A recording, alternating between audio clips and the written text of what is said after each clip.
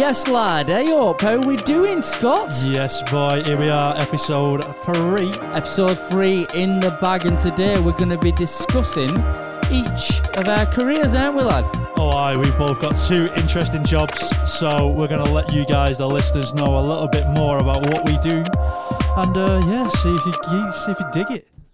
I nearly messed up then. I nearly said gig it. But you said dig it. Yeah, I got really excited. I knew the break was coming in the music, and I was like, It always feels super successful when you hit that little drop, doesn't it? It's all right. We've got plenty of time to do that.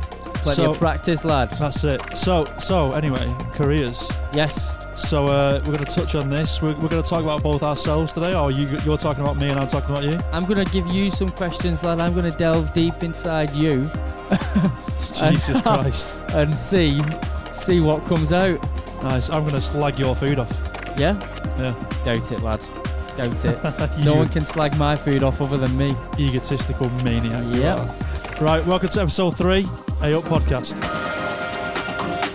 Smashing. Pew, pew, pew, pew, pew, pew, pew. Question time for you, Scott. Go. Yeah? That 3 was questions. intense. You got to marry one, fuck one, kill one. Which one? Off Step Brothers, you remember that? Yeah, I remember Brilliant. Absolutely brilliant. Oh. Anyway, thanks for tuning into episode 3. I hope you've enjoyed episode 1 and 2 so far. I hope they do too. And what we're going to do is just give you a little bit more information about us, because friendship and all that. How mad is it that somebody could be listening to this right now and it could be 2052?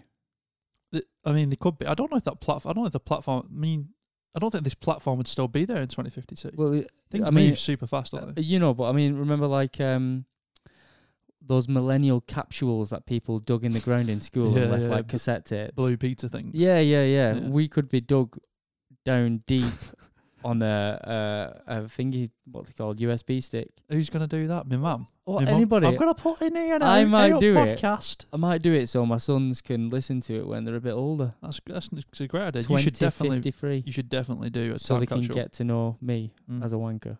Yes, as a true wanker that true the dad wanker, was. Yeah. Well, right, and it's enough for that. Let's just get to the point. All right, lad. Back to the story. So, Scott. So, Matthew. It sounds so formal, this. What's your job role, lad? What do you do as a career? All right. So, I'll give you a little rundown of what I do. So, I'm a live sound engineer. Did we cover this already in an episode? So I think we touched it, didn't we? So, we touched on it, and we gave them a brief history last time of how we met and where we left off. Oh, so we left off on our little adventure. Our adventurous Scudder Promotions, didn't That's we? it. We left to our adventure of careers. Yeah. Yeah, so, all right. Well, what I do is I'm a live sound engineer, and I work with bands and musical artists of many different kinds. And I tour. That's what I typically do. I'm not just working in a venue in Manchester or wherever. I'm touring. And in that, what I do is, as a role, is a monitor engineer, is the role of me touring. And are you going to explain a little bit what a monitor engineer does exactly for those? Sure, Matthew. So a monitor engineer is basically there's 3 roles, I suppose, touring as being a sound engineer. In kind of the scale that I'm doing. I'm doing let's just say, if I'm with an artist, they'll be doing up to 10,000 people in London, is that kind of size. So of that kind of size, you typically get 3 touring personnel being sound engineers. One of them is called a front of house engineer, and that's the guy who's in the middle of the room, and he mixes the sound that all the audience hear. Then assisting him, we'll have the systems tech, who will tune the PA and get it sounding right before the front of house guy gets up. And what I do currently is I am a monitor engineer, which is the guy on stage, and I look after the band and what they require to hear on stage. I'm with you. So a drummer requires more bass. You're in charge of getting the levels correct. Yeah, I'm in charge of each mix, and by that I mean each individual has their own mix on stage, be it from a monitor on the floor, facing a speaker facing them on the floor, or what we call an in-ear monitor, which is like wearing your headphones right now. Massive production when it comes to bands, isn't it? Like the intense little details that no one has a clue about. No, yeah, it's mental, yeah. Like you go watching a band, well, from my point of view, I go watching a band, all I see is the band on stage, the instruments, and then the sound engineer in the back. Yeah, and everyone knows how to mix sound as well when they go watch a show. That drum kit sounds shit. Yeah. Yeah, cheers, mate. Yeah. Yeah. So like, what we'll do is we'll be mixing. So everything that you see on that stage will have a microphone in front of it, be it one kick drum, one snare drum, a violin or anything. Everything's got to be mic'd up individually, and then what we will do as sound engineers is process that channel. Yeah. Like we're processing these microphones right now. Is this the only role you have played as a touring engineer, or have you kind of gone round? Well, I used to be a front of house engineer, Yeah. and then I got the opportunity to be a monitor engineer, and I tickled on it, like doing other jobs, Yeah. but never in a touring sense. Mm-hmm. And then when I got offered the job, I started doing that, and it's way different than a front of house gig. A front of house gig is way different than being a monitor engineer. Okay. Do you want to know why? Go on. You just got to be nice to people. No, you've not really. It's a lot more personable. Okay. The idea is like when you're mixing with 10,000 people in the audience, you're mixing for those people, but you, as a front of house engineer, have control over how the mix sounds. Don't get me wrong, the band might say, hey, we like the way that you mix, Mr. Front of House Engineer, but we'd like you to mix it like the record. Yeah. Or, be you. Do what you do. Add your own charm onto it. They might have different reverbs and different delays that they may like, artistic things that they might want to throw in. Mm-hmm. Whereas me, I have to do exactly what the artist wants and deliver what they want, not what I want. And you like that because you're a people person, Scott. It's a different role. It is a very, very different role. It's very difficult because you can get things sounding great, and then you have to be really manageable and adapt real quick. Yeah. So I could go, oh, well, I don't like what the singer's got in his mix, and I have to at some point say, it doesn't sound right, and I have to get it sounding a bit better. But then at the same time, I have to acknowledge that that's what he likes or she likes. Yeah, sure. Yeah. It's difficult. So it's a pizza. It's a pizza. You have to be a people's person. The reason I'm laughing is because I saw a great meme the other day, and it was a guy holding a goose, and the guy. Do you see this? No. The guy said, "I'm a people's person," and the goose said, "I'm a geese's goose." Just that saying, I'm a people's person. Yeah. But you have to be a people's person to do that job, yeah. And it is 50% ability and 50% personality. Yeah, I'm sure it is. Which I don't know why I've got the job, because my personality. You're an angry cat, aren't you? Can be, yeah. Can be. No, you're a fucking pussycat, bro. So yeah, that's a brief description of what I do. Nice. So from where we left off in our career in Scudder Promotions. Yeah. That wasn't career, that was just it wasn't, that was just jokes. It was it was a great lifestyle. Yeah. You went from there into where you are now.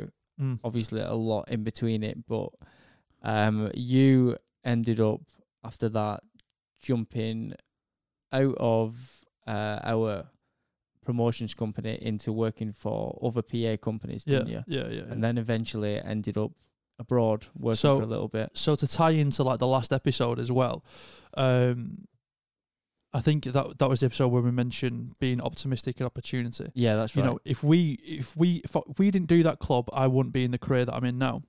And the big thing is, one of the sound engineers that was in that club where we was promoting, when he left that club, he started his own PA company. Right. So I actually joined his PA company and did a load of work with him through that, and then that's kind of where I got a lot more experience being a PA guy. You can hear your nose whistling down the microphone. Oh, really? Yeah.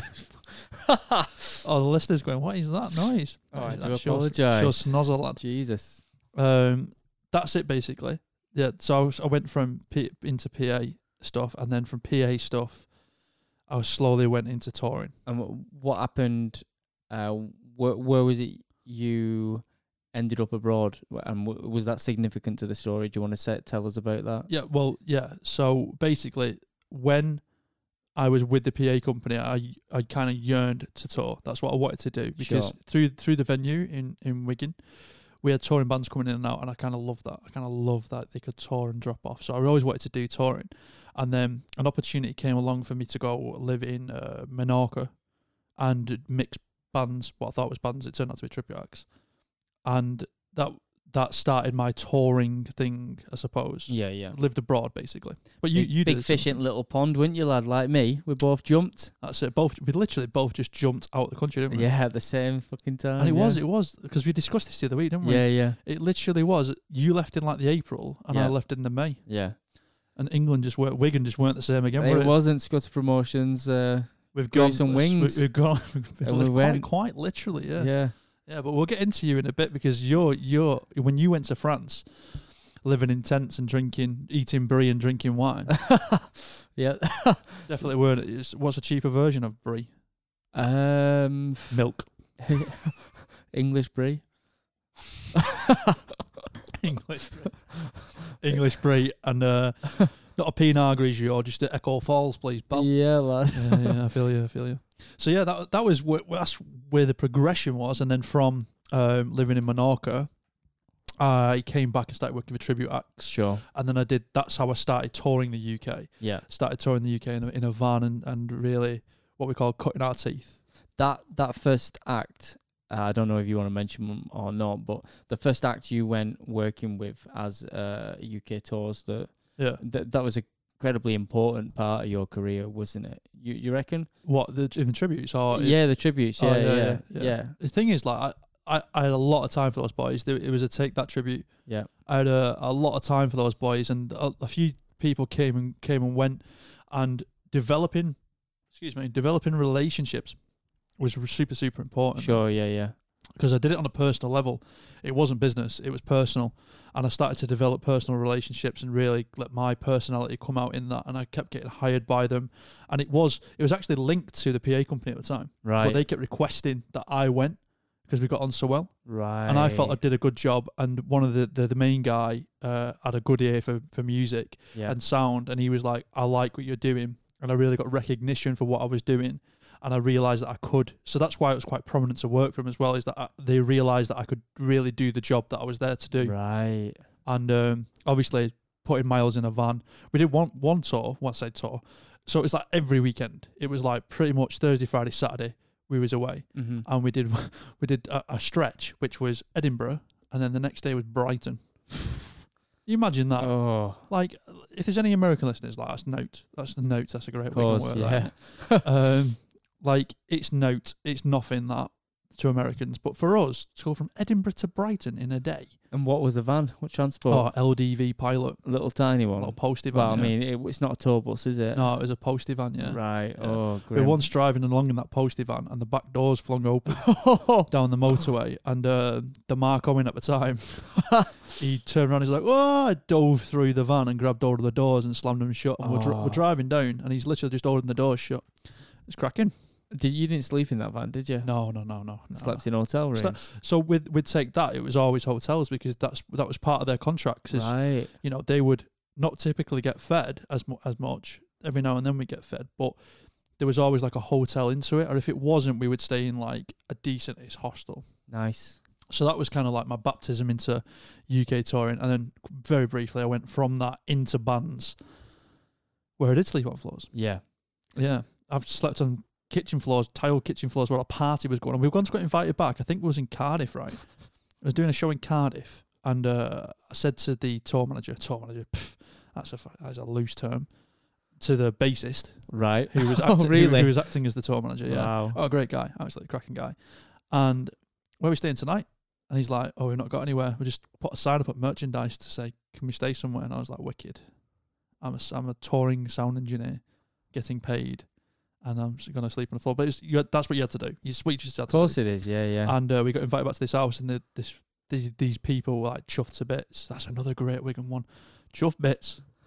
They were proper chuffed. Throwing them out today. I know, yeah. Chuffed that we were going back to their house. Yeah. And we got back there, and they were like, yeah, we've organised a party. We were all like, we just want to go to bed. And they were like, well, if you want a quiet space, you can go kitchen. And the kitchen was literally a hard tile floor. Oh. And then just curl up, and people were coming in, putting drinks in the fridge and stuff. Grim. It's what you had to do, though. Yeah, of course it is. Yeah. Would I do that now? Would I? No. Yeah. No, would I? No, not a chance.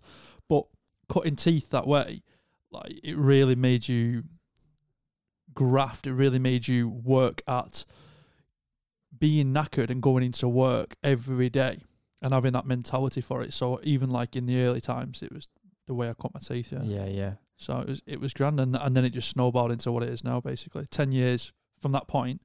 It's 10 years now, just over 10 years. Wow.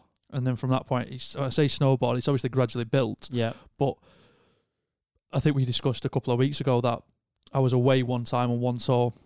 I got a phone call. Hey, Scott, are you available for this tour? I asked, when does it start? And they're like, this time. And I'm like, cool. That's like when this tour finishes. So I literally got back to the UK, straight on another van, another bus, gone. When I was on that tour again, I got another call. Hey, can you do this? And I jumped from one country to another country. Mm-hmm. And that's just kind of just non-stop. 10 years. Yeah. I've not been home in 10 years. Oh, you imagine. Yeah, so that's my job, mate. That's my job. That sleeping on the floor, that's like not many jobs in the world No. have like the need to sleep on a rough floor like that. The beauty is like, as you would be aware of, is that when you load into a venue, those times when you're that low down in a band in a career, you know, your loading time to a venue is like 4 p.m. Mm-hmm. You know, so it doesn't really matter. You've got all the time in the world to wake up the next day and drive to the next place. Sure. So it doesn't really matter. And then your setup takes no time at all. You're not carrying much equipment. You're carrying like your guitars and your drums, but we're not carrying any audio equipment, any lights, any staging. Yeah. You know, we're not carrying any of that stuff. Any video, we're not carrying any of that. So it's super easy, it's quick to set up. Once we're set up, that's it. We can just go nap. Yeah. Whereas now where I'm at, you know, I'm loading in. Well, production starts loading in at like 8 a.m. You know, and then it all comes in staggered fashion. You know, Yeah. staging, lighting, video, Mm-hmm. sound, personnel, guitar. You know, it's just like, oh, and it all comes in the staggered fashion now. Yeah. And it's the same on the loadout. But you know, my days will now be 10 till 1. You know, they're my days, and even like the downtime. 10 a.m. till 1 a.m. Yeah, easy, yeah. And then the downtime is you're eating. Yep. That's pretty much your downtime. Right. When you're in a bigger production, really. Yeah. Because you manage to fill your day with jobs, and obviously the more involved you get, as you will know as a chef, the more perfection you want. Of course. You know, you can't send that dish out looking like that, so you want it to be a little bit different, or you realise that, oh, I want. Let's just put it real simple. I want toasted sesame seeds. Well, you don't just get them out of a pot, do you? You know, you cook the sesame seeds. Sure, yeah. So even the process of it only takes a minute to cook those sesame seeds.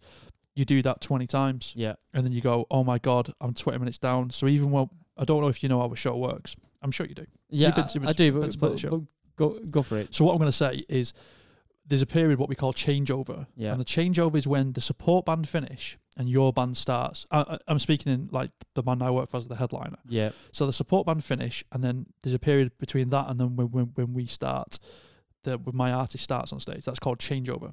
And in that time, it'll typically be 30 minutes. And you'll typically see when you go to a gig, people just running about on stage and like moving stuff and putting stuff out. And like, why is it always taking so long? Mate, that time is the 30th minutes is mental for me. Right. I do not stop. And I've got to test packs, I've got to clean ears, I've got to do all sorts, I've got to run cables, I've got to plug stuff in, I've got, oh mate, it's and if you're a friend, right, and you come to a show and you're like, oh, can I stand with you? I'm like, don't fucking talk to me. Yeah, it's super pressure, high pressure. It's just not even that, it's that I've now got 30 things that take 1 minute to do in 30 minutes. Wow. And I've got to allow for errors. And so you've got to fly. Yeah. So there's no point, you can't be hungover. I know that feeling. You can. Man. Trust me, you can be hungover. Yeah. It's just not a very nice way to do it. Yeah, sure, yeah. Oh, yeah. Yeah. Crazy. Sound engineer living life on the road. Oh, you must love. It must be amazing. Must be amazing for you. Yeah. It's wicked. So all those guys and girls listening out now that thought they wanted to be a sound engineer and no, do it. Yeah. I wouldn't change it, mate. Yeah, I wouldn't change it. It's amazing. It is absolutely amazing. I'm dying right now. I'm sure you are. Soul is dying. Because you're not in work. That's what you mean. Yeah, soul's dying because I'm not meeting new people. Yeah, for those people that might be listening into 2053. Yeah, I hear 2053. We are currently in the COVID 2020. Lockdown The world times. stopped. Yeah, it did. It was called It COVID. up. Google it. Yeah. It's just down. We're just out now. Like live music industry's not continuing right now. So I'm not working. And the point is that I would meet so many people and I would visit so many places and I would challenge myself every day because every venue's different. If you're in an arena, if you're in a stadium, or even if you're in a little club, everything's different every day. Yeah. So you have to try and squeeze in, or you have to. There's always something. Oh, the lift's broken. This one. Or you've got to load over cobbles. Or you've got to do this. So there's a lot of challenges. I'll get into it. I'll get into it on the blog sometime. Mate, we'll be going into this over the next like couple of months anyway, back and forward with different variations of questions and whatnot. Yeah. So don't not listen. You've got to stay now. Now you're listening, everyone. Now you're into it. Now you're That's it. Subscribed forever, bro. That's it. Yeah. So where do we go from there, Scott? So you've talked about what it's like to be a sound engineer. You've talked about your struggles with regards to certain parts of your job, and the UK tours, and then on from that, You're just reading away there, aren't you? yeah, I'm just reading Reading away, your notes. reading some notes. That's it. Yeah, and do we? What do you want to know? What do I want to know from here? What do you want to know? What do you want to talk about, Scott? I could. So, well, I suppose like what might be interesting is telling you something that happened when I was abroad. Maybe. Yeah. Oh, mate, you know what? Yeah, I had a few questions for you. They've all come flooding back. Right, go on.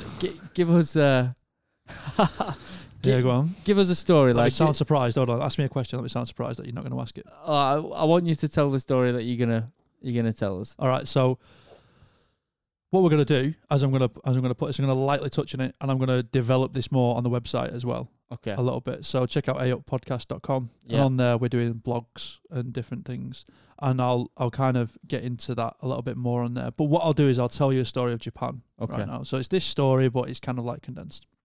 I love Japan. Have you been? No, I just love. You'd smash Japan. I love Japan. You'd Love smash sushi, Japan. lad. Yeah, yeah. So Japan's it's unbelievable, Japan. Unbelievable. What a Yeah. place. And in fact, this story was like the first time I went to Japan. And there's a festival over there called Summer Sonic Festival, which is quite a good, diverse festival over there. And when we were over there, I got to see a legendary artist perform with another legendary artist. Oh, why?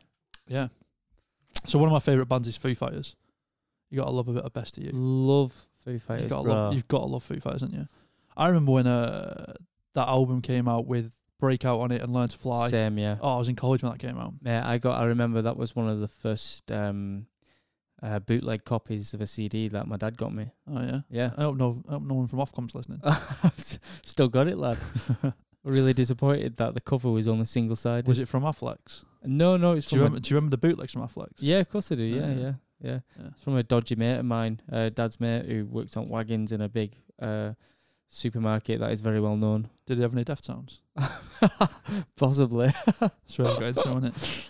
So yeah, that was good. Yeah, Foo Fighters was great. That video with me, myself, and Irene was quality. Breakout. Yeah. Oh yeah. Anyway, yeah, Foo Fighters were headlining, and we got the opportunity to stand side of stage after we played to watch Foo Fighters, and they kind of do like a little penned area. So some places, what they call, they just don't allow people on stage. Yeah. Some people, some artists. So Foo Fighters do. They allow a little penned area. So we went to this penned area, and I kind of had a little look around, see who else was there, and you can kind of tell who it is. You know, you've got like a Japanese band called Baby Metal there. They're quite distinguishable. Yeah. I know that band. Yeah. Like, did he Baby Shark or something like that? No. Did they? Did we do a Baby Shark? Are you just thinking of Baby and Baby Metal, Baby Shark, Baby? Is that not them? No, Is it it's- completely different? Nah. Oh, okay. Nail, lad. I don't know what version. You know of Baby that song, don't you, Baby I Shark? don't know what version of Baby Shark you've got, but it ain't a metal version. Have you heard the metal I've version? heard the metal Yeah. version. Okay. Yeah. Okay. But it's not Baby Metal. You, I see what you've done. I just put the You- words together. You've heard Baby, and you're like, Baby Shark. That's the one. Yeah, typical. Yeah. Like an old man. No, it's brilliant. What is there? Speak up. So, yeah. So I saw Baby Metal at the side there, and then there was like Royal Blood. They played just before. They were there. And I could see a chap stood on the other side of the barrier. So he was the other side of this penned area, gazoon tight. Go on. Oh, I thought you were going to sneeze. No, yawning. Am Yawning I at boring you that much? Jesus. Oh, we'll just wait until it's your story, Killer Matthew. story, bro. Anyway, there's a guy stood on the other side of the barricade. And I thought, who's that? And he kind of looked familiar, but I couldn't really tell it was because I've got poor eyesight, haven't I? That could be an episode by itself. Yes. Scott Howar's poor eyesight. Distinguishing people from afar. episode 1. And I said, "Oh, I think that's Rick Astley." And the guy I was with, Chris, he was like, "Well, he's performing today." And I was like, "Oh yeah, I've seen that. I've seen he's performing. What's he doing there? It must just be like, why is Rick Astley the other side of the barricade? Like he's no like bigger star than Baby Metal in Japan. That's mad. Why is he there?" And we said, "Should we go watch out front?" "Yeah, let's go watch out front." As we went out front, he fucking came on stage. Yeah. He fucking rickrolled the stadium. It was unbelievable. Nice. Come out, it's like Foo Fighters. Dave Grohl's just like, "Rick Astley!" And he's never going to give you up. Never gonna. I was like, oh my God. And he's from our end as well, isn't he? He's from Newton Le Willows, yeah. Aye, lad. Yeah. I bet he doesn't even recognise that anymore.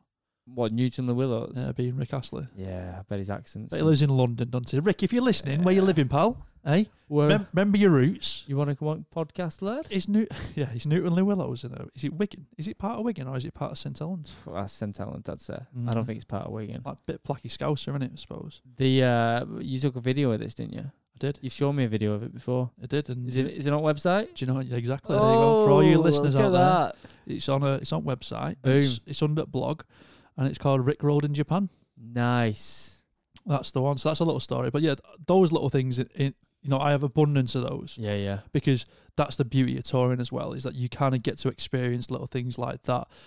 Going to Niagara Falls, watching. I once watched a documentary in a town, and it's called Evil Genius on Netflix. Have you seen it? I know the name. No, I've not watched it. It's about a guy who gets a bomb strapped around his neck Right. and gets sent on this like treasure hunt as such. Doesn't end well for him. This sounds mental. It doesn't end well for him. But you was in the town. And then so I watched it. I was laying in bed on a day off on tour, and I was watching this documentary called Evil Genius, and they said Erie, Pennsylvania, and I went, I'm in Erie, Pennsylvania. Oh, what, you were watching it whilst in... I was in Erie, Pennsylvania, yeah. Oh. So I looked to see where his body was found. It was outside this bank. It was a mile away. Oh, that's grim. So I got dressed. No, you didn't. I went down there Did to you? see the torch marks on the floor. No, I did a bollocks. No. But so the mad thing about that story, this is the best bit of it, or the coup de grace, is when I clicked it on, I was laying on the bed, and like on a day off, you order, Uber Eats, you chill out in your bedroom, you take your clothes off, you're alone, no one's coming in, because when you live with like everyone, all you want to do sometimes you just lay there in your duds. Yeah. Do you know what I mean? But go for a bath, Sure. clean yourself, and then I ordered pizza. I ordered from this little local pizza shop. Oh, right. And part of the documentary is that the guy who got a bomb tied around his neck ordered from a local pizza shop. Well, no, he was a delivery boy for the local pizza shop. Are you insinuating it was the same local pizza shop? It wasn't. That would have been great, though, wouldn't it? Yeah, that would. I thought you were going there. No. But that's good enough, though, isn't it? Jesus Christ, nothing's good enough for you, You is could it? have lied. Yeah. You should have lied. It was so yeah, I ordered a pizza, and then I was watching the TV. I was watching this episode, and it said, yeah, so the pizza guy turned up at this house, and then he got a bomb strapped around his neck. Oh. And I was like, where is this? Erie, Pennsylvania. Next minute, Grim. I was like, hello, got your pizza. You got anything else, pal? You got a bomb? Do I need to put my shirt on? Oh, no. Pizza was all right, though, Was it? from what I remember. Oh. Anyway, tour stories. Nice. I'll give you some more in every Mate, episode. I've got another one I want you to tell, but I don't think you'd tell it. And Go I'm on. not going to mention Go it. on. Tease No. Tease me. No, I'll tease you afterwards because it's far too mental for you to mention, I think. Oh, right. I've got a mental story. Yeah, I'll let you decide one day. I doubt you will. Oh, maybe that'll be on like outcuts that you've got to pay for or something. So you got me thinking now. Yeah. And now you probably got my missus going like, what's he on about? It's never as bad as you think it out. No, never. You love the Japan story, but really to me it's just not interesting. And I hope there's some people out there going, that's not interesting to me, Well, Scott. I like it. So yeah, that's my job. That's what I do. That's where I go. And I'm not right now. You're not, lad. So what did you have booked? What have you missed out? Well, I was supposed to start. So I finished in Australia in Japan. I finished in Australia in January, and I was having a couple of months off, 2 months off, nearly, just enjoying my time. And I was starting with a new artist. Mm-hmm. I'd done 2 tours with him previously, but then he took me on full time, and I was going around the world. His album came out Friday, actually. I think it's his 5th album, and it shot up the charts already. So it's number 1. Well, it's not technically. It came out on Friday, so there's no chart position for it just Okay. yet. The chart comes out next Friday, but yeah, it's big up there, and we was going to be with him all year basically. And that was going to start in America in like March, April, and then we were Mhm. going to do a support tour in stadiums in the US. Well, they call them sheds, little amphitheaters Okay. in America. Then we're doing a world tour. So right now, well, in fact, this weekend we're supposed to be Redden Leeds Festival. Oh, really? We're supposed to be there for the Oh, Redden of Leeds course it Festival. was. Oh, it's bank holiday this weekend, isn't it? That's right, yeah. Is it this weekend? No, sorry. I have next no weekend. idea. Yeah, I yeah, have next no idea weekend. what day it is and what or anything, mate. Sunday. Next Sunday. yeah. Sunday. Yeah. So that's what I was going to be doing, and then yeah, that was the year basically with that artist from California. Right. Unlucky, he's gone. It'll come back, bro. He's gone. It'll come back. He's got to be soaring though. Like if we would have done everything that we were going to do this year with that artist, it would have been busy. But that always all amping up to this album that he's done. Yeah. And this album's like got some mega songs on it. Right. I can write a lot of things about him. It's called Black Bear. Yeah. Nice. It's I called wasn't Blackburn. sure whether you was going to mention. I won't get done for copyright. Don't worry. No. Not really. Black Bear. That's how we say it in Wigan. Black the. Black Bear. So yeah, that's what I was going to do, and hopefully it'll return next year. He's got stuff planned for next year, Yep. but if that starts or not, I don't know. You never know. It might help. It might work out best for him anyway, with it coming out and booming straight up the charts. He's going to smash it either way, even if I'm part of it or not. He's going to smash it either way, and Yeah. he's one of the best people that I've worked for. To be fair, Right. he really revived me from a bit of a slump where I was just a bit down about stuff, and getting onto that and knowing that I could do the job really well for him was wicked, and he really appreciated the work that I did, and so did the production, and he's just a wicked guy to work for. Sure. So Nice. wicked. Oh, love me, Black Bear. Yeah, that's what people would normally say. Any Southerners listening, that's what they'd say. That'd be the slag off. He's American, isn't he? Yeah, he's from Florida, but he lives in California. Lives in Oh. Los Angeles. Nice, bro. Any Americans listening, that's a poor accent. I'm sorry. Anyway, let's switch it around now. Well, we've got one more question, haven't we? God's sake. We've What's got favourite places, bro. Sorry, I keep tapping my pen. Wigan. Favourite places and countries you've been? Hull. Oh. Bridlington. I hope that's a lie. Nah, favourite place is America, man. Like, if I'm touring anywhere, I'd love to tour America because it's a lot like here, but better. Yeah. Better weather. I wouldn't say better food. I'd say better people. Right. Better environments, I suppose. Yeah. I love going to Japan. I love Australia. I love everywhere. Germany. I love Germany. Love Germany. Germany's wicked, mate. Yeah. I love how diverse Germany is. Germany's very diverse. Like, you've been to Berlin, Yeah. and what's in Berlin and what's in Bavaria. So like, Munich and Stuttgart. That's so different to what's in Berlin. And Sure. then you go up to Hamburg, the Reeperbahn, Yeah. and it's completely different up there. And then you go down to like Frankfurt, and that's completely different. What? Just to get a question I've never asked you really. Best food you've ever eaten abroad, if you remember. Oh I know my you've God. obviously eaten a hell of a lot. Anything stand out at all? Right. So as boring as it is, right? New York pizza, Yeah. proper New York I'd pizza. love to try it. There's a place called Lombardi's, which is like one of the oldest pizza places in New York. I know this place. Yeah. Unbelievable. Like, amazing. Just unbelievable. And then currywurst. You must have had a currywurst. I've never had a before. currywurst. How have you never had a currywurst? Because I'm always like, You would like a sausage. is it real German or is it one of those weird English things No, that we've done? It's defo German. Yeah? It's defo German. Well, no, I've never had one. It's a bit. I suppose it's a bit Englified. I suppose. I know what you're saying though. A bit like chicken tikka masala vibe. Yeah, I never trust stuff like that. Yeah, Well, I mean, it's just a frankfurter in curry sauce with pommes frites with chips in it. I love That's- pommes frites. That's basically what it is, and that's it. I mean, you could say like, "Oh, I've had Kobe beef in Japan." I've not, but I'm not looking for that. I'm looking for that. I'm not looking for that. These southern fried chicken wings are Oh, in a mate, bar, blah, yeah, blah, blah. big time. Like in America, just America in general, Buffalo Wild Wings. Yeah, Like it's a crap chain. It's a Yeah. crappy chain. We don't have it over here, so you can sit there and order wings and a pitcher of beer for $5. Yes, Oh. go on then.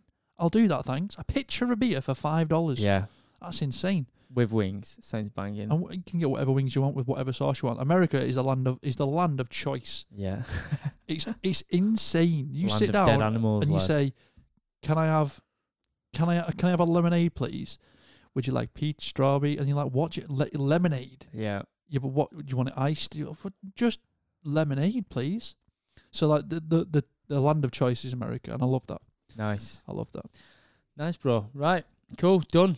All right, we're going to move on. Yeah, what we're going to move on to. Right, so that's me wrapped up in a nutshell. Yeah. Aye. Now we're going to dig into you. I'm going to really dig. Mate, let's make it fast. Dig. Right, Matthew Nutter, Yes, bro. welcome to the It Up podcast. How's it going? What do you do for a job, mate? Me, lad, I'm a chef. Wicked. I'm Work at Domino's. currently head chef of a nice place called the Green Lab. When I say nice, Listen, not I'm asking the questions. I didn't ask you where you worked. I said, what do you do for a job? A up. Hey up.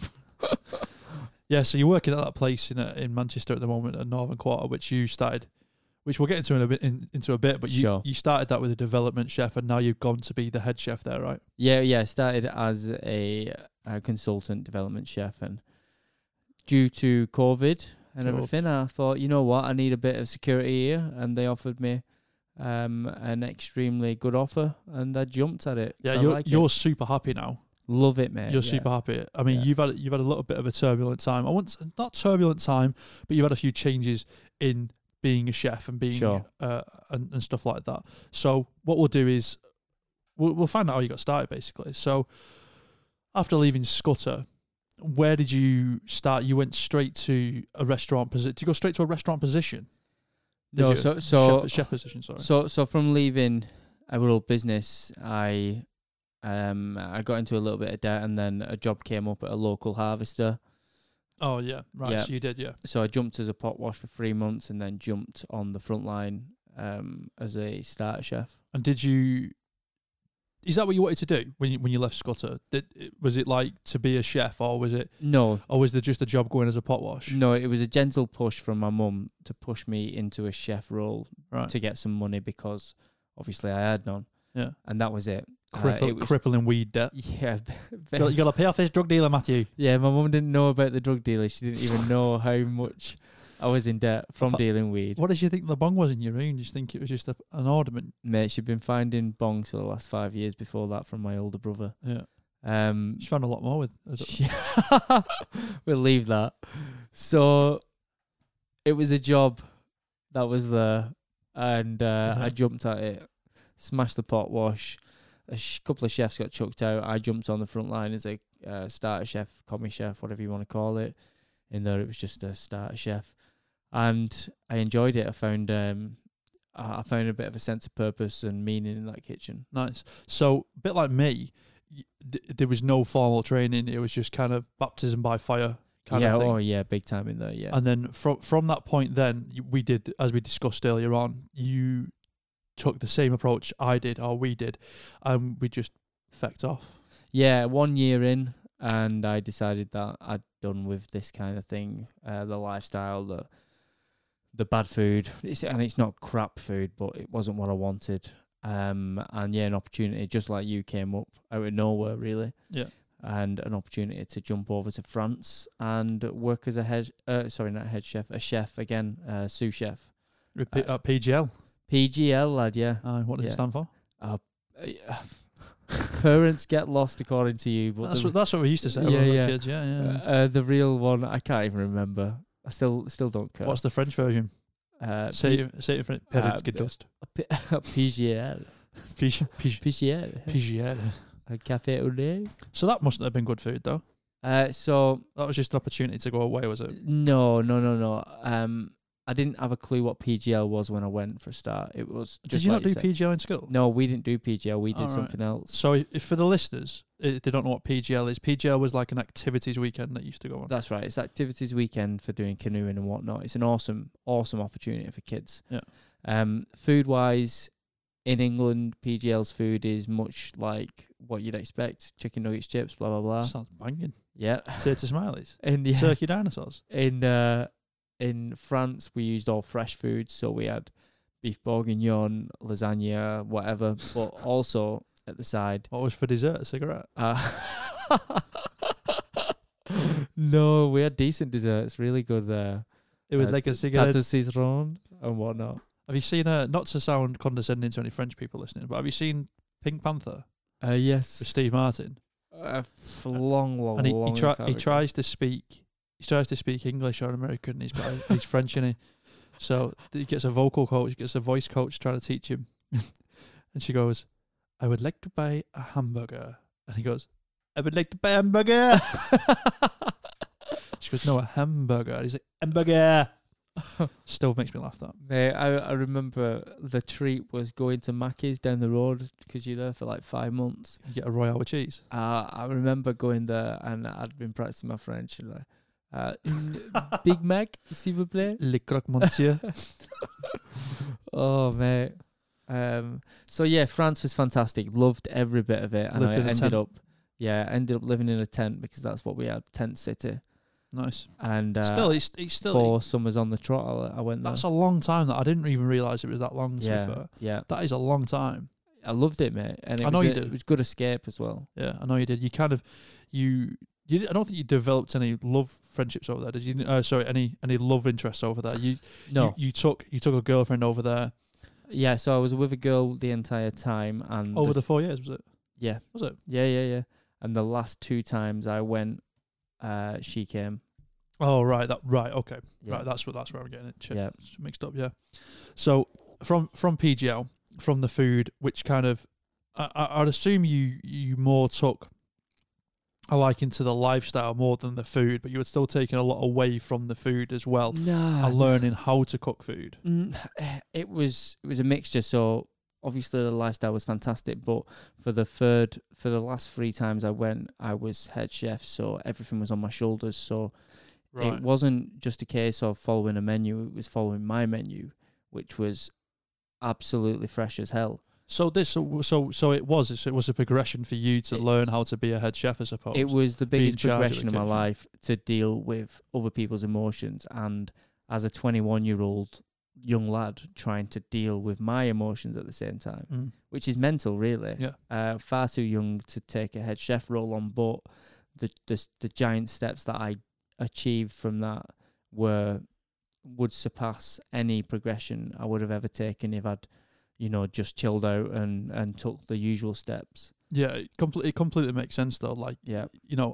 Being baptized like that, straight away, and having to jump into that role, and then you being I suppose it is naivety. Oh yeah. But it's also a bit of ego, and we all kind of need that in our lives to be a bit naive and also have that ego at the same time, and step into those roles, because that's where you learn super fast. Pressure makes diamonds, man. Oh, that's a great saying. Yeah. That's a wicked saying. Yeah. Yeah, it does. It really does. I go with the old. You throw me in and I'll swim. Yeah, of course. Do you know what I mean? That's what I always go with, and I always see life as a ladder as well. I always see everything as a ladder, and everything that we do in life is a new rung on a ladder. And sometimes you got to step back down that. I'm getting deep, but sometimes you got to step back down that ladder to learn that you can go up again. 100%. And I think it's a very important bit that you did out in France, is that you lived on your own as such with your missus on a couple of occasions, but you developed friendships. You lived in a tent, which cannot be easy, tent city, and then you. Just to put this right, it wasn't a tent on the side of the road, was it? It was a community. It wasn't just like you didn't pitch it under the M61, did you? Do you know what I mean? No. So we lived on like a giant community. It wasn't even that big actually. Yeah. But yeah, we just had one separate field. That was ours. Drinking wine and eating brie. Oh yeah, pretty much. Yeah, and we had barbecues and I cooked baguettes. duck and stuff like that. Yeah, it's pretty sick though. I mean, that's where you kind of cut your teeth with it all. That's what I would say anyway. Yeah. And then from there, we're going to move on very, very, very, Sure, yeah. very quickly. But you moved back to the UK. You got your own first house, started renting your first house, and then you started working at different pubs in different positions and working under a lot of new people. Like That's you right. was in Standish, was it? Yep. In Wigan, and then you moved from there after working under a guy who I believe you're still friends with now. Yeah. I think, yeah. And then you started working at Rosette restaurants, didn't you? Sure. Yeah. So you stepped up massively. You went from a head chef though down to like being underneath like a chef de partie, is it? So every time I went to France as head chef, I made sure I'd come back to commis chef, then back to head chef, back to chef de partie, back to head chef, back to commis chef again, and back and forward until I actually earned my stars within the industry at home, rather than letting that ego take over and assuming I knew everything, because I was very aware I didn't know everything. Yeah, so that arrogance slipped a little bit, because then you really found the appreciation for how to get there in a different way as well. Do you know what I mean? So that's great. And the place that you worked at with the Rosettes, I remember your passion at that time where you were like, we are going to be the first Manchester restaurant to have a Michelin. Mm-hmm. And you were pushing forward all the time in that place. Yeah. And the big thing what listeners need to understand about you is that you're flippant as fuck. Yeah. You can stick with something for a while, but the second you realise that you've had enough. Yeah. Do you know what I mean? You're like, I'm gone. And there was a big process in you as well, learning to be a chef. Like with France, is you kind of had enough of over here. And that was a bit of a reason why you went to France. Sure, yeah. And then you had other travelling ventures going to like Australia and India. Yeah. And New Zealand in between. And New Zealand, yeah. And then you kind of you just kind of built yourself up as well, because you were obviously still growing, still learning. Yeah. But you grew up a lot in that time as well, trying to like better yourself. And what I mean by that is, like I say, the ego, the naivety of being a chef in France, and then dropping that arrogance to work under someone, Mm-hmm. and then build it back up. You found a different level to make yourself better. Yeah, big time. I mean, in between all that arrogance, It's like a cake. Yeah, going back and forward. Yeah. No, First you put the cream in. we don't need to compare it to a cake, but Life's just like a cake. Matthew Nutter. mate, there's so much progression you can have within being a chef, and then you think you're doing really well, and then you'll meet a chef that absolutely blows your mind and makes you realise that you are fucking nothing. Yeah. And I try to meet a lot of those people, and every time I meet those people, they also have that assumption that there's someone out there better than them. Well, I think there's always someone better than us. Yeah, and that's how we get better and better. That's how we Yeah. drive ourselves. Yeah, Yeah. that's completely right. Yeah. Yeah, we definitely drive ourselves by meeting those kind of people. And if we surround ourselves with people that we're better than, if you're the best person in the room, you're in the wrong room. 100%. You know. Yeah. So it's always great to be the best person in the room, and it will do your ego wonders. But you should always be trying to push yourself harder and harder and harder in life. Yeah. It's the best thing. And talking about pushing harder, I just mentioned India. You went to India and then you started eating a lot of veggie stuff, didn't you? Yeah, there's a few things going on. I started eating veggie stuff in India. I was traveling India for a short time with one of my best friends, who him and his girlfriend had gone vegan. And then I got into ultramarathon running and read a few books. Just fell into that. Yeah. Just fell into running 3 marathons in a row. Yeah. Fell into... Did you do an ultramarathon? I did one, but it was 30k. No, sorry, not 30k. It was 50k. Right. So that's only a little bit. It's only 10k I more than a thought marathon. an ultra marathon was like 2 or 3 marathons. No, an ultra marathon is classed as anything past a marathon. Okay. So 27 miles is technically. Oh, right. But Good to know. Didn't um, know. Won't be running it, but yeah, good to know. yeah, and I'm quite proud of that, even though I'm very aware that it was like the first ultra marathon you do. And then Chris Evans on the radio the other day was kind of like, "Yeah, it's not really an ultra marathon, is it?" I thought, All right. you couldn't. Just Who you, was it? Was just because you run marathons, Chris. Was it Eddie Izzard? Yeah. And he ran 26 and 26 days. 26 in 26 days. Jesus. No, thanks. You're all right. Don't want to do that. Hard as nails, that boy. That is ridiculous, that, isn't it? Yeah. So anyway, you went to this. You started getting into ultra. So yeah, started getting into the ultra marathons. The idea that plant-based was the way forward, and that changed my entire perspective on cooking. And out came, as you just mentioned, plant food, and out came from that experience. Yeah. Plant food power chef, right? Plant Food Power Chef, my first food business, and that was pop-up restaurants. That was the idea of it. Yeah. Me and my missus started, it's a long story, I won't get into it now, but we basically started a market stall, then a pop-up restaurant, and that pop-up restaurant over time became a real restaurant in Stockport. Just as a side note, you started this pop-up restaurant in Wigan. I started it in Wigan. Which is, listen, if you've been to Wigan, Wigan's known for pie shops. Aye. How many pie shops are in Wigan, do you reckon? Too many. There's shitloads, isn't there? Yeah. Like, you cannot walk, I'd say, 50 yards without bumping into a pie shop. Easy. That's yeah. that, and that's been optimistic. Yeah. That's insane. Yeah, there's a pie shop on every corner. And then you open a plant food restaurant in a pop-up shop, which is a whole food shop. Yeah, so a fine dine vegan restaurant in a whole food shop that was struggling at the time. Still, it ended up closing, unfortunately. Not because you didn't sell pies. Strangely enough, on the only street in Wigan that had another vegetarian restaurant, Mm. but it was a cafe kind of thing. It was a at the chip time. shop. It just didn't serve fish. Yeah. Mr. Chipsy, we're making a shout out. So you it was great. So you started Plant Food Power Chef. Yeah. You're doing pop-ups. You were doing market stalls. Yeah. You were doing all sorts. There was talks of you being, I think, food truck at one point maybe. Yeah. And then you just started doing everything. And then you moved straight to Liverpool. Well, the business moved to Liverpool, didn't it? For a short time, for 3 months, until we found the restaurant in Stockport. That's right. And then the big part of this is that you then decided to open up a restaurant Called yourself. The Allotment. That's right. The yeah. Allotment, Yeah. in Manchester, well, in Stockport. Yeah. And that was a gamble as well. Stockport, it wasn't even in Manchester, which Yes. is a nice charm to it, though, isn't it? Massive gamble, but we didn't know any better. We wanted something cheap, cheerful. It was $8,000 a year rent, which was super cheap. Yeah. And It's an old takeaway shop, right? it used to be it was an American diner takeaway type shop. Yeah. Before that, it was a restaurant as well. Yeah. It was a nice little position because it was in the old town of Yeah, Stockport, wasn't it? Beautiful place. You had the little market up the road and Oh stuff. mate, if you've never been to Stockport, check out Stockport and the Old Town. Oh, amazing! I'm really upmarket now, like proper cool. Well, the thing is, as most things happen, when one thing moves into that area, Yeah, you typically people go, oh, we can Sure. start bringing this in, yeah. and you was the first in that area. So there was us and Where the Light Gets In, and Where the Light Gets In was a unbelievable fine dine restaurant, still there now, and they were set to open September. We were set to open in August, so near enough the same time.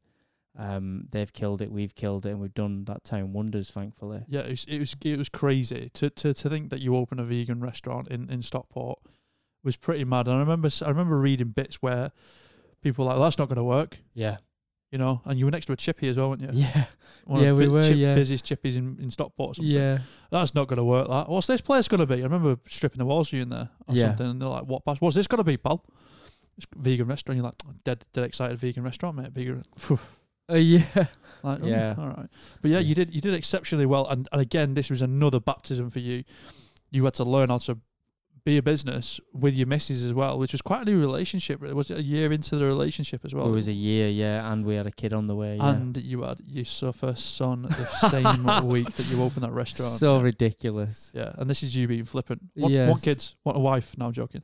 But want to know. Well, when you make decisions, you make decisions. Yeah. That's the way you are, and you do what you want. Has always been your thing. I think even on your new Instagram post, you put in like hashtag I'll fucking do what I want. Yeah, I did. You're right. Because you love that saying. That's going to be on your gravestone. That. Yeah. Yeah. He does what he wants. Thing is, sometimes it's not even out of choice. Like when I decided to start the business, There was no choice in starting the business. mate, it wasn't. So it was an idea I'd been back and forward with, and someone pushed me into the position of doing it. It didn't work. Went back to work, and then I had to take a month off work because I had such bad back pains. And when I stopped work for a month, it turned out that back pain wasn't just a back pain. It was stress because, you're so tense. Yeah. And the tense was actually because I didn't push myself hard enough in the first time I wanted to start a business. So physically, it wasn't like my body was tensing up and making me in pain until I finally took that leap. And the second I took the leap, the back pain disappeared. So Right. sometimes it's not down to choice. Sometimes it's a path that you've got to take. And Well- whether it's destiny or not, it's something that you've got to do sometimes. I think it's a mental thing for you. It's a big mental thing. Yeah, maybe, yeah. As soon as you start to unlock that, because around the time when the allotment was happening, you was pushing forward so hard because you understood as well that this was it. This is do or die now. If I'm having this restaurant, I'm doing it and I'm properly doing it. Yeah. And that's what you did. But at the same time, a real interesting point was like you were making stupid claims as well, which we'll get into in a minute. Which I say stupid, bold is the correct bold word. is the right Is word, the correct yeah. word. Bold. It was bold claims, and at the same time, I think with these bold claims that you made. So the bold claim I'm talking about, just to get it out of the way, was you turned around to I believe the Manchester Evening News Yeah, and said that you would make an aubergine taste better than a steak, that's right. which is fucking bold. Yeah, an aubergine tastes nothing like a steak. I know why you did it. You don't need to talk me into No, it. people assume I did it for attention or like for the means of the business, but it wasn't. It was just one of those bullshit things I did. It's sometimes it's just something that comes out, Yeah, you know. And I sent you a picture a couple of days ago of that aubergine steak. that's right. Yeah. And it was wicked. Yeah, And it looked like a steak. yeah. And it was wicked. Yeah. It was wicked. But I had a fillet steak last night, and I remember that being better than the steak. I'm joking. Mate, I eat steak a lot. And I'd rather eat steak. Yeah, you're not vegan anymore, are you? I'm not vegan Yeah, anymore. you're not vegan anymore. But at that time when you was doing the whole aubergine steak thing, Yeah, you know, I think what that caught the attention of other people, and you started pushing forward with the other things as well, and you kind of got to a point where you nearly, well, there's two things really. You nearly started doing a frozen vegan menu, didn't you? that's right. Yeah, That was going to be served at like these frozen food shops. Iceland and whatnot. Yeah, yeah. And then you also were looking at doing a TV show with like Channel 4 or something, weren't you? Yeah, so many things came my way, and when you look the back, tattooed chef. it was just obviously not my time. It's not something Yeah. I pushed it away in the end. But the Iceland frozen range, I became a consultant for a very well known frozen food company, and they were real close with Iceland. Brexit happened, and all that came collapsing down, so it never left. It never started. It's massive now. What frozen food range? Frozen vegan food. Yeah, massive. Yeah. But see, at the time, sorry, just to detract a little bit, what you did when we said like you was one of the first in Stockport to do this vegan restaurant, Yeah. you was you hit the vegan craze, we'll call it, Yeah. plant food craze, right at the start of it, Bang before it on. was really popular. Bang on the money. Yeah. You know, you hit it bang on, yeah. Yeah. So even like with being this vegan food, you know, Iceland stuff, it was on the cusp, wasn't it? Sure. You was on the cusp of it. So it's really interesting that you found a groove and slid in there straight away. Yeah. You know. Yeah. Real lucky. Yeah. And then so then you had the restaurant. You had the restaurant for 2 years.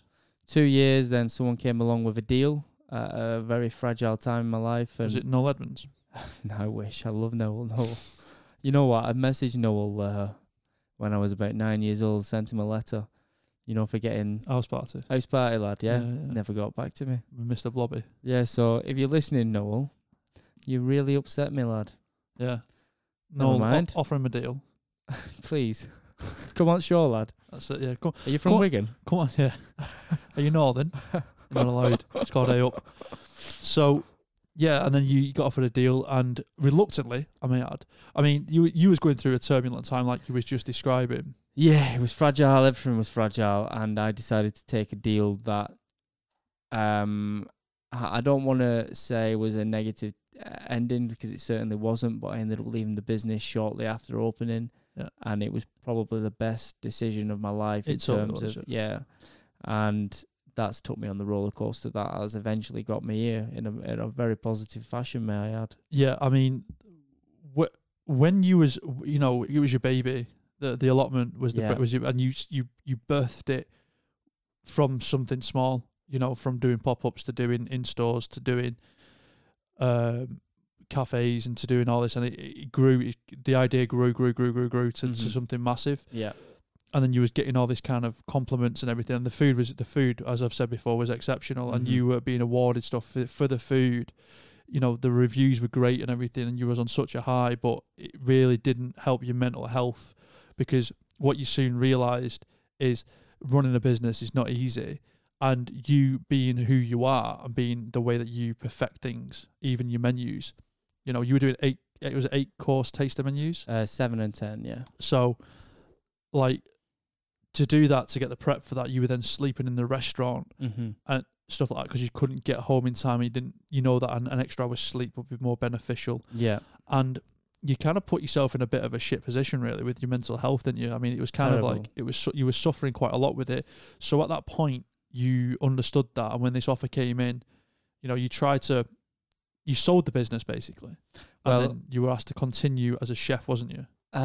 So I didn't sell the business. I didn't make any money. Well, you sold the idea. No, I didn't make it. No, there was no. What did you fucking sell then? Mate, there's a little bit of trickery in all of this. Aubergine steak. And that's where it gets complicated. It was an offer for me to go and work on a salary, and nothing really. The papers for sale were in the post and never arrived. Right. So there's a little bit of trickery from one side, a little bit of naivety from my side, and that's it. That doesn't need to be going into. But I lost everything. It's a grim story. No, I know it is. Yeah. Yeah, no. But my point isn't.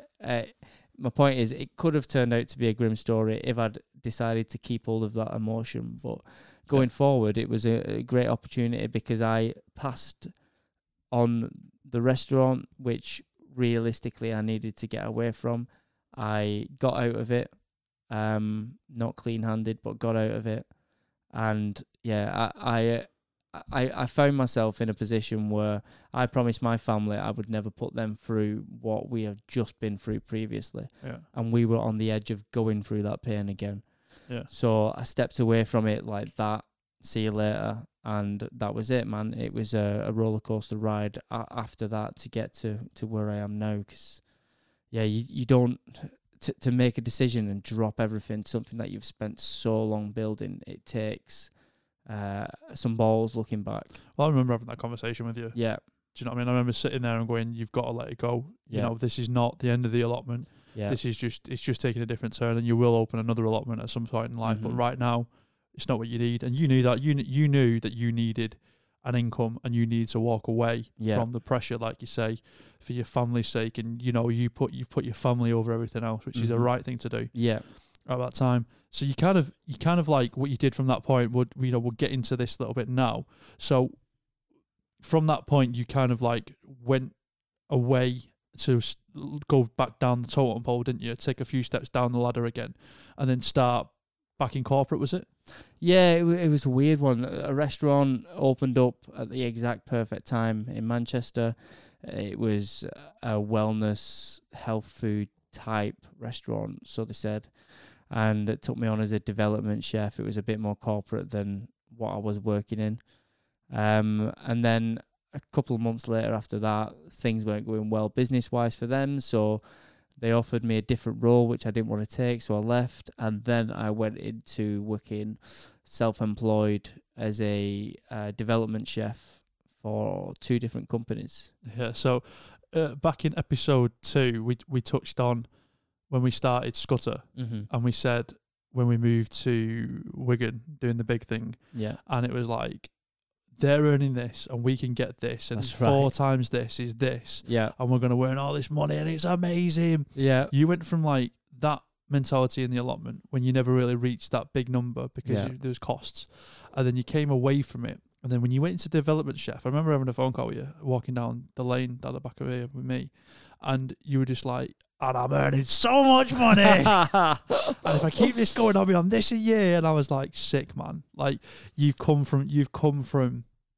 letting go of your baby to going back into the kitchen, and then going freelance, going self-employed, to development. And again, even you doing that, even though it was like, what did you have, 2 jobs? I had 2 restaurants I was working for. As a development, that was enough for you at the time. But what's happened from that is then you started working at this new place in Manchester, and you know, there's a little bit more to it than just started working there. But you're in this place now where you're super, super happy and you're super passionate about it all, and it's just developing more and more and more from you. Yeah. And you know, I'm sure our listeners would like to know different things about the Green Lab, and if you got time to write things down and get them on the website, that'd be wicked. Yeah, I'll put some links in. I'll put some links into the Instagram for sure, and try and get some of the photos for our Instagram, because it's interesting stuff. Yeah, I think the whole process of you starting at Green Lab is a good thing. I don't know if you should write it down, maybe start at Green Lab, because it's obviously a venture right now. It's something that you're passionate about. Yeah. You know, but it's just great to see you turn around and the way that a career, I think the point what I'm getting to is that, you know, both our careers have taken soaring leaps, you know, straight from when we finished this Scudder to be growing, and then there was a period of stop. There's a period of reset, and then a period of like back on the horse, and we've both done it very similar times again, you know, whereas we've soared so far, both kind of cracked mentally, and then had to reset, and then attack again in a different frame of mind. Sure. You know, with different things. Obviously, we both work in different ways. I've not got a family like you've got a family. You know, so we've both got to attack things in a different way. But I think that's what's led us to where we are now with AOP, and how we're doing this as an influential wellness is to tell people that sometimes through hardship you can really drag it through, and as hard as it seems sometimes, you can come out the other side. You know, even now for me, this is an hardship time for me. Yeah. But you know, the grass is getting greener and greener every time we do something more with podcasts, or I'm starting a radio show, or you know, I'm actually starting a new job next week. Mm-hmm. So there's all kinds of stuff that's like different. Do you know what I mean? It's funny how you mentioned me ringing you up as well about the money thing, because I was speaking to someone the other day, a young lad who works across the road, and he's 24, working in a coffee shop. Every time I go over, he's bitching and moaning about the manager not doing certain things, or it's such a quiet coffee shop. He sits there watching films on his laptop sometimes, and he bitches and moaning about how the manager isn't cleaning up after himself. He's coming in, and I'm only on minimum wage, man, blah, blah, blah. And I sat him down the other day and I'm like, look, he's testing you for a start. And two, why do you think you deserve to be on such an amount of money? You know, you're on minimum wage, you've not earned anything, you've not proved yourself, you've only been here a month. And we went through this conversation back and forward. And my point was that you go up and down in life within wages, and that the wage isn't proof of who you are or how well you're doing. No. And when I called you that time, I had one wage that was massive. I just like when we were kids again, I thought I was going to be on this wage consistently, but through no fault of the business owner, certain things happened, and I had to stop working for one of the companies for a while, and then through the other company, I had to stop working for them. So I went from massive wage to half that wage to zero within 2 or 3 months. Yeah, but that's also being self-employed. Yeah. And part of being self-employed. My point is that after that, I went straight into a bakery on minimum wage. Really enjoyed it, learnt loads. But I knew that the money didn't mean anything. Yeah, it was awesome having a huge wage 1 month, thinking that I was rich. Yeah. But the money didn't get in the way of my happiness still. And that's such an important thing to realize when you're in a career, whether you're 2 years deep, 10 years deep. The money is always going to fluctuate, and that is the least important part of your career. I completely understand what you're saying. Yeah, I completely understand what you're saying. We base everything on money. But we base everything on how much you're earning for the value of the job that you're doing. Yeah, and that's structure in a job place. That's what that is. But I completely get where you're at. It doesn't denote everything. That wage doesn't denote everything. It's the value that's in the job as well. Yeah. You know, but at the same time, I mean, from my experience, you have to demand a good wage to be not respected, but to sit in a certain category. Yes. So if you undervalue yourself, and this is a big thing of being self-employed, is if you undervalue yourself, you don't get the work because they think, why is he so cheap? Yes. You know, and you're like, that's not cheap. But then, you know, there's just different things all the time with being self-employed. And you can totally undervalue your employer as well. That's one of the biggest things I've learned. I've not, at certain points in my career, not appreciated exactly what I've got at that time. Well, you don't. Yeah, you don't. When it's staring you in the face, you've no idea. Yeah. Until it's gone, and that's a part of life as well. Is that we have to realize what we do have in front of us is wicked, is good, and try and find that in every job, in every conversation, in every chance of meeting that you have. Yeah. You have to try and teach yourself to see the good, and that's the point of growing up, man. Big time, brother. I think that's a nice way to end it, you know. Yeah, so I think it's great. I think we've done there. I think the listeners have found out a little bit about what we do. The idea is that we're going to just let you know what we do, and throughout all the seasons that are to come, we're going to pull from every experience that we've had. You know, sometimes when the flan didn't rise. Do you know what I mean? The what? The flan. The flan? Does a flan always rise? You mean a flan? Is it not a flan? Are you talking about a cake? Yeah. Is it a flan or is it a flan? It's a flan. There's the FLON. Is that what you're saying it? Flan. Flan from Wigan, lad. Yeah, I was like, got a flan. No. I'm saying Scone or scone. That's it, scone. Yeah. Buzz. Is it a bus or is it buzz? Buzz, lad. We'll get into that. That can be a season by itself, that localisms. But yeah, so we wanted to touch, and we're gonna pull from experiences all the way through all the seasons that we're doing. That's the whole idea of this. And episode 4, how are we gonna round up the whole friendship thing? Are we gonna say episode 4, is it gonna be about how we've held each other up because you've held me so close so many times? Tune into episode 4 anyway. We're going to talk about different things. The importance of friendship. That's exactly what it is. Yeah. That is, the episode 4 is going to be rounding up the importance of friendship, and we're going to draw all the positivities and the mental stories as well, a few of them, about how Scott has held me up whilst walking me home. How you've been lay on your back in a pub shouting, "I need a poo!" We'll get into that one. Well, yeah, that was last year, that I think. So, 2 days ago, Saturday morning, Patrick's playing with his trains with no pants on. He says, "I need a poo." 2 minutes later, he's still not gone for a poo. Ah! And as a poo's come out of his bum. But he is disgusted in himself because he's 4 years old. He was so upset that he knows. He's just like you. And so I picked him up. He still needed to carry on going. Took him upstairs, sat him on the toilet, crying his eyes out. I said, "Patrick, don't worry. Daddy pooed in a bagging kitchen once." You know what?